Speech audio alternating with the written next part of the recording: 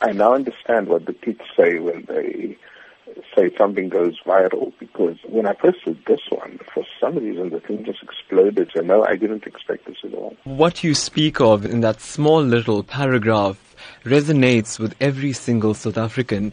Help me understand what went through your mind when you watched that funeral service, seeing the entire nation come together like that.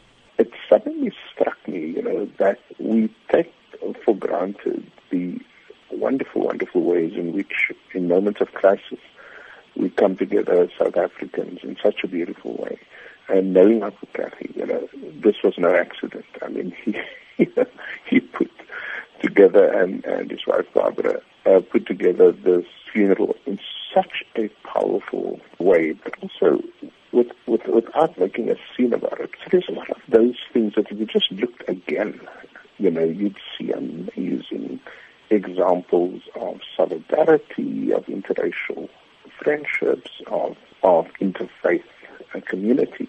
And would you say then THAT Kathrada has achieved a great deal of his objectives of creating a non-sexist, non-racial, democratic South Africa? No, absolutely. When THAT Kathrada died, I had a sense, of one of the last of South African royalty, almost, as Neville Alexander used to call them, the Walter Sisulus, the Nelson Mandelas, and Govan Mbeki, and of course, THAT Kathrada.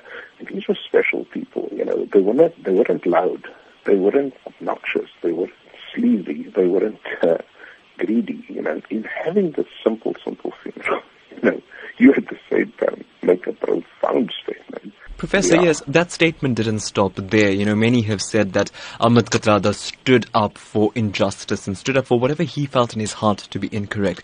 He did it again in death by the Kathrada family asking the President of the Republic to not attend. Your thoughts on the way THAT Kathrada stuck to his guns even at the end? If you listen to the letter that was written, read out at the funeral by former President Kgalema Motlanthe, it was a plea. It wasn't sort of, you must step down or else, It was very much, look at the country, look at what's happening, look at what you're doing, Don't you think it's the right thing to do, And so even in the way he makes that plea to the President, he exemplifies greatness.